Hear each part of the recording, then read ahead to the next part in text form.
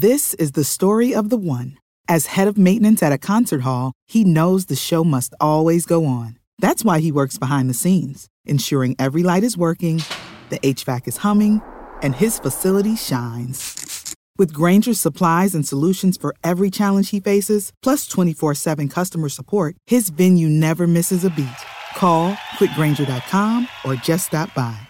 Grainger, for the ones who get it done. When you need mealtime inspiration, it's worth shopping Kroger, where you'll find over 30,000 mouth-watering choices that excite your inner foodie. And no matter what tasty choice you make, you'll enjoy our everyday low prices, plus extra ways to save, like digital coupons worth over $600 each week. You can also save up to $1 off per gallon at the pump with fuel points. More savings and more inspiring flavors make shopping Kroger worth it every time. Kroger, fresh for everyone. Fuel restrictions apply. All rise. Welcome to the Cyber Law and Business Report. Get the top story on the hot button internet legal topics of the day. This is your home for the latest on internet law and policy. Hear the latest net trends impacting business and have your questions answered right here. This is the Cyber Law and Business Report. Now, please welcome your host, the founder of the Internet Law Center, Bennett Kelly.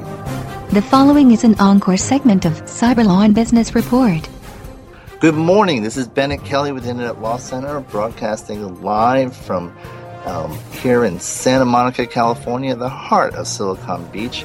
We got a great show for you, and you can get more information on the show on our blog, which is at cyberlawradio.wordpress.com. We have a great slate of guests for you today. We're going to be talking about the very important topic of revenge porn. And for those of you who don't know what that is, the site End Revenge Porn defines it as a form of cyber rape that involves the distribution of sexually explicit photos and or videos of an individual, either real or photoshopped, on the internet without permission. And so we have a full slate with us. Becca, are you with us? Yep, I'm here. And Holly, are you with us? Yes, sir. And Mr. Morgan, are you with us? I certainly am. How are you? Great. We have with us a full slate.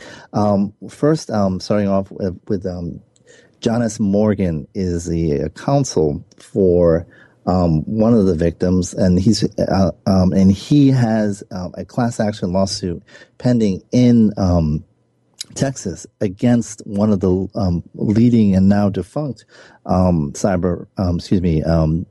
attack porn sites known as the Texan. And John, one of his clients is Holly Troop, who is a victim and a very outspoken advocate. And also joining us is Becca, another victim and outspoken advocate who has a lawsuit pending now in Florida, and actually has been successful in in moving forward and on the criminal front as well against her perpetrators in Florida. And both have been involved in legislative efforts to address the issue of revenge porn. And I guess the best place to start off really would be maybe with Holly or Becca in terms of, tell us about that day when you first found out. For me, I first saw my photos were posted. It was late 2010. And of course, I wasn't expecting to see anything on the internet, but I saw there was a link and it was claiming to have images of me. So I clicked on it out of curiosity because I thought I haven't posted any pictures other than on Facebook. And all of a sudden there was a whole gallery of all these very nude, very explicit photos of me. And my heart dropped. I was shaking for about 10 minutes. My mind was spinning, and right away I knew who had done it, but I thought, why would he do this? And so I kind of put that out of my mind, and I thought it must have been somebody who hacked into my phone or my computer. And there were some other girls posted with me as well. And how long ago was that? That was about November 2010. And the photos went up and down, for maybe 2.5 years. And it was horrible. It was just like I was playing this game with this guy, and he was just torturing me. He wouldn't stop. And when did you decide to take action? It's finally I finally decided. I met with an attorney in December of 2012. My photos were still up on a site called pinkmeth.com. And met with him, and we made plans for me to come forward. I knew it was going to be a few months because I'm a full-time student, and I wanted to wait until I was done with school. So we started working on it back in December 2012. I finally stepped forward with my lawsuit late May of this year. And I filed a lawsuit against the man who posted my photos, 2 of the websites that had my photos, and one of the companies that was a service provider to these websites. And I also have an injunction against a sheriff's deputy because he threatened to further circulate the photos. Amazing. And so in the time period before you took action, what was there a reason you didn't? Were you just too devastated, or? Yeah, there were a couple reasons. I couldn't afford an attorney, and every attorney I spoke with, they were just like, nope, sorry, there's no money in this. And I understood why they said no. And it was one of those things, I was trying to put it out of my mind. And I knew that, I could get them down again through a copyright infringement claim notice, but if I did that, he was just going to put them up again on several more sites and just keep spreading them. So I think I finally was connected with an attorney who said, hey, I'll represent you on contingency. And he's my attorney here in Florida. And what's his name? Patrick McGeehan. And something that I think has been encouraging is the way the bar has responded.